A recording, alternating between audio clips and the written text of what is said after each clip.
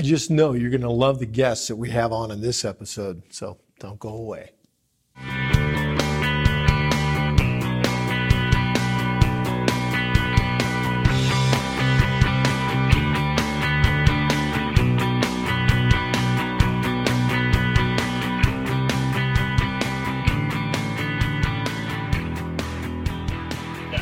Welcome to another episode of The Interview. I'm Dr. Rick Wadge, and we're hosting this show with my co-host, Brant. Well, how you doing there, Rick? Good to see you. We have a special interviewee this week in the White House, Brant, and he has been a friend of yours, contact, and I'm glad you brought him in. He is Dr. Anthony Harper, who is a White House investigative reporter regarding the United Nations and the State of Israel. Welcome to ITVN, Dr. Harper. It's great to join you today here in the White House James Brady press room, and a lot of anticipation with Israel Prime Minister to arrive this next week to be here at the White House on Monday and Tuesday. What are some of the main issues that are going to be discussed when Netanyahu comes? You know, there's a lot of anticipation about President Trump's peace plan, and, that has been discussed in news sources a lot. And so a lot of serious issues. I think a lot of Christians and Jews are concerned about the peace plan based on the prophet Joel, chapter 3, verse 2, that says God enters into judgment and decision for those people that divide up his land and scattered his people around the world. Yes. Yeah, that's a big concern, partly because of the proximity between these two at the moment, warring peoples. It's not like Israel has a lot of buffer land between them and those that are really their enemies. I know. So that is the very important issue. Of course, if God is angry about division of the land, there can't be any consideration of a two-state solution, which is often included dividing Israel. And we've seen what's happened for Israel when they conceded land, the terrorism increased. Hey, Dr. Harper, there's been a lot of euphoria about Trump in the Israeli circles. Have you seen any waning in momentum with the concern about the possibility of a two-state solution? Well, it is hard to know at this point. I know that in the ground, a lot of Israeli people know that a two-state solution will not work. The prime minister talked about that as well. And President Trump at the UN last October, with the prime minister in the room, talked about his favorite idea was a two-state idea, which I think a lot of people might be thinking that Saudi Arabia is having more influence in this matter than the Christian leaders are advising President Trump. Yeah, it's got to be a huge concern for Prime Minister Netanyahu and the Jewish people, I would think. Now, when we think about Jerusalem and then we think about areas like Tel Aviv, there is a marked contrast between the liberal points of view and the conservative. How would those in Tel Aviv consider dividing up part of the land compared to those in Jerusalem?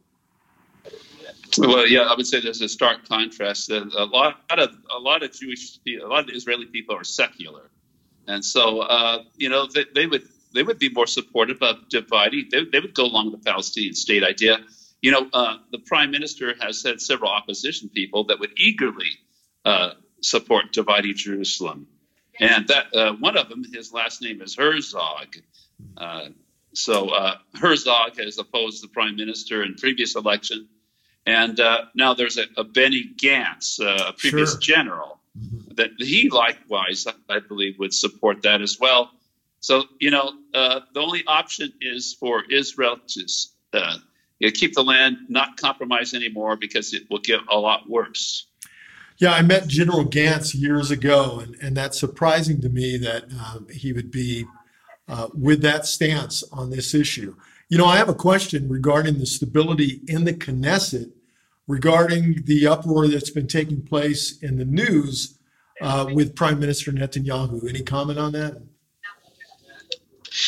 Specifically, what would you like to know? Well, only how does the news and Yes. it seems the instability right now regarding his leadership, how does that affect the country as a whole making determinations regarding these key issues? Well, it's very troubling time. There's a lot of uncertainty, as you know, and President Trump is waiting for the election results.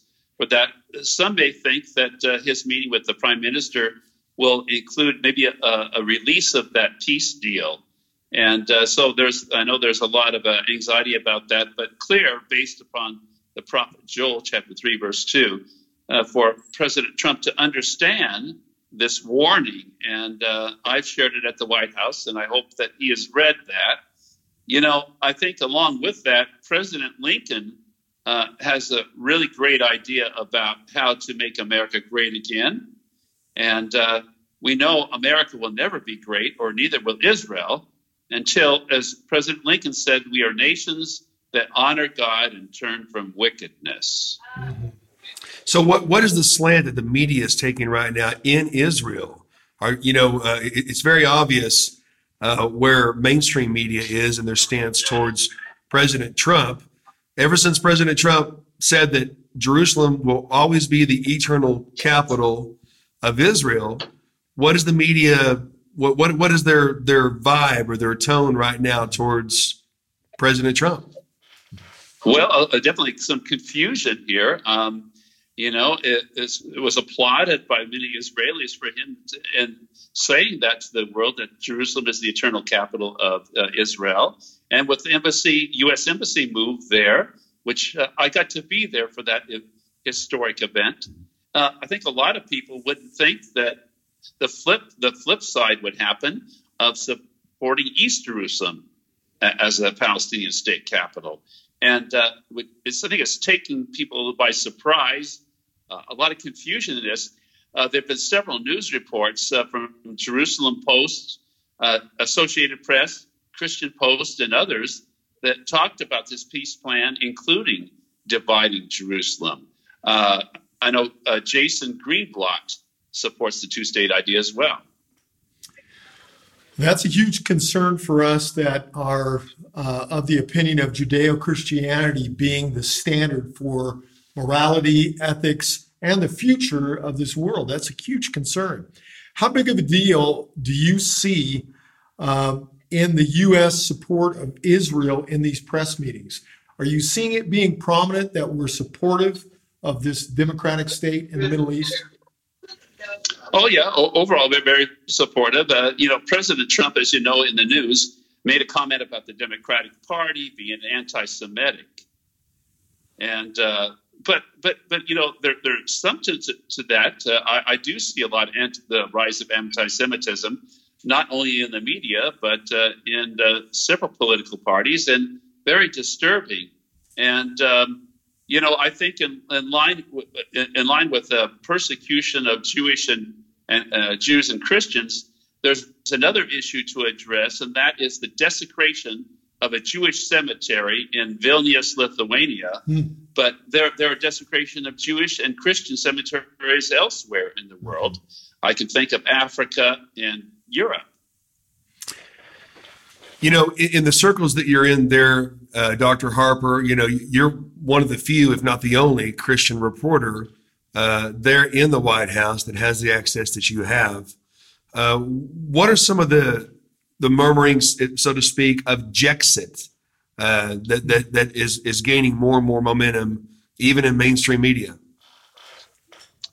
Well, I will have to have you explain to me Jexit, because I don't remember what Jexit is. Jexit is young Jews leaving the Democrat Party and gravitating to Trump. Yeah. Yep. That I think is encouraging. For a long time, though, that Jews in the Democratic Party have been viewed by the Orthodox Jews in Israel as being compromisers. Basically being questioning their seriousness of Judaism, too much compromise. The Democratic Party, according to President Trump, has been anti-Semitic, but not only that, but opposing, I would say, the Judeo-Christian values. I've heard that from Dinesh D'Souza, but when I said that, he said, well, that's an understatement. They actually hate God. I'd say that's accurate. Yeah, I would say it's accurate. It's surprising seeing that, the majority of the world still believes in God in one form and one characteristic or another. But I'm sure that's true. Based on what Christ said, Jesus said, if you love me, you will keep my commandments. The question is the Democratic Party keeping his commandments and defending human life? Are they stopping abortion? Are they celebrating killing children? And we have this problem in the Republican Party as well. I would think that that most Jews living in Israel would be a bit concerned about the liberalism taking place in the current media in the U.S. How concerned are they about a nuclear Iran? Oh, they're very concerned. And, I think about Saudi Arabia in this matter. We've teamed up with Saudi Arabia because we have a common enemy in Iran. But, Saudi Arabia is not supportive of our Judeo-Christian values, really. And I think it's just out of, a convenience for them to have our help. And we know about the hot issue about the journalist that was killed, brutally killed, and the Saudi prince being implicated in this. And the Saudi prince gets off scot-free. Well, and of course, some have said that the journalist that was killed, which is unfortunate for anyone, had ties to perhaps the more radical elements of Islam itself. You don't hear a lot about that in the news. Recently you had a few words with Jim Acosta of CNN. Would you like to comment on that? Well, yes. The comment that I get is, and it's a disturbed response. It seemed to be a little frustrated with me, and very perturbed. But he said, along with another commentator here from CNN, that they had to have the approval of CNN leaders for this interview. And my question was to them, what is CNN going to do to bridge the gap to addressing evangelical Christian concerns? And that made him very uncomfortable. A few moments ago, you made the comment regarding us possibly being influenced by the Saudi government and their political leanings. It's curious to me because the report just came out within a couple of days ago on one of the Fox News affiliates regarding the production of oil in the world, and that we have just become the largest providers of oil, producers of oil, and of natural gas. So, I'm baffled by how Saudi would still have such a influence on us when that's the main reason that I can see that we would be influenced by them is oil, petroleum. Yeah. And also Israel has a huge natural gas supply called Leviathan, and possibly some large oil reserves in the Golan Heights. Leviathan. Okay. What a name, right? that kind of took me by surprise there, Doc. Well, yeah, right. So just how alone are you there, my friend, in the White House in terms of your belief and your dedication to true journalism? Well, I feel alone quite often here. The presence of the Christian media isn't very prominent here, and I'm advocating that President Trump honor the Christian media as the Prime Minister of Israel does. Every year in Israel, they have a Christian media summit. And I've asked the White House, the president, consider having a Christian media summit here as well. So we don't have one Christian media person on the front row of the White House press room. And rarely are Christian media being called on in questions. And if there are, it's usually not Christian print media such as ours with the Christian Newspaper Association or some other Christian media. Now, CBN has predominantly got a lot of attention from President Trump, but that needs to be shared with other Christian media. There's Christian radio here, our Christian print newspapers, but rarely I do see rarely do I see Christian media asking scripturally based questions. You know, my concern is that what we see on the news is a very antagonistic press room. Right. Are you seeing that when you're there? Are you seeing this whole sentiment against our president, or are you seeing a lot of support? Oh, I see that. I witnessed the hostility here. A lot of tension, and it's very, very disturbing. And so, President Trump has made comments about fake news. And recently, the Brazilian president used the term fake news. And, so it's an ongoing hot issue. Jim Acosta and some others are very upset with President Trump regarding this issue and these accusations about being fake. But I think that the core issue about fake news is whether news sources are telling the truth. And Jesus said, "Those of the truth listen to me." The most important question is to tell whether something is fake news or not. That the core issue is, are the news sources listening to Christ? Are they honoring Christ in their reporting? And as far as their support of candidates that would support godly values. With all of these things coming to light, what do you advise the average believer to do? Well, we've got to be in prayer, seriously, and repentance, and to pray for the leaders of President Trump and Vice President, help for them to, I would say, follow the example of President Lincoln, who's a wonderful example in the middle of a civil war, a nation divided, that they would, pray that President and Vice President would be inspired and to read President Lincoln's proclamation of 1863 and call our nation to repentance and to honoring the Lord again, as President Lincoln did. I agree. With the rise of the rhetoric of socialism today in the U.S., it's very concerning. And, I wonder if you agree with me on this. I bet you do. And that would be that Christians need to pray, as you were saying. Absolutely. They need to read their Bibles and see what the standard is for ethics and morality, and make sure that's implemented within their own social sphere of influence. Mm-hmm. But as well as that, we need to not fall asleep. Would you agree? Because, in the state that Brant and I are in right now, we're in Texas filming. We came very close to having a very liberal person begin to lead this wonderful state. And so we need to not fall asleep. We need to remember that there's a war going on. No, there's a true war, and apathy is a real killer here. And the church can't fall asleep.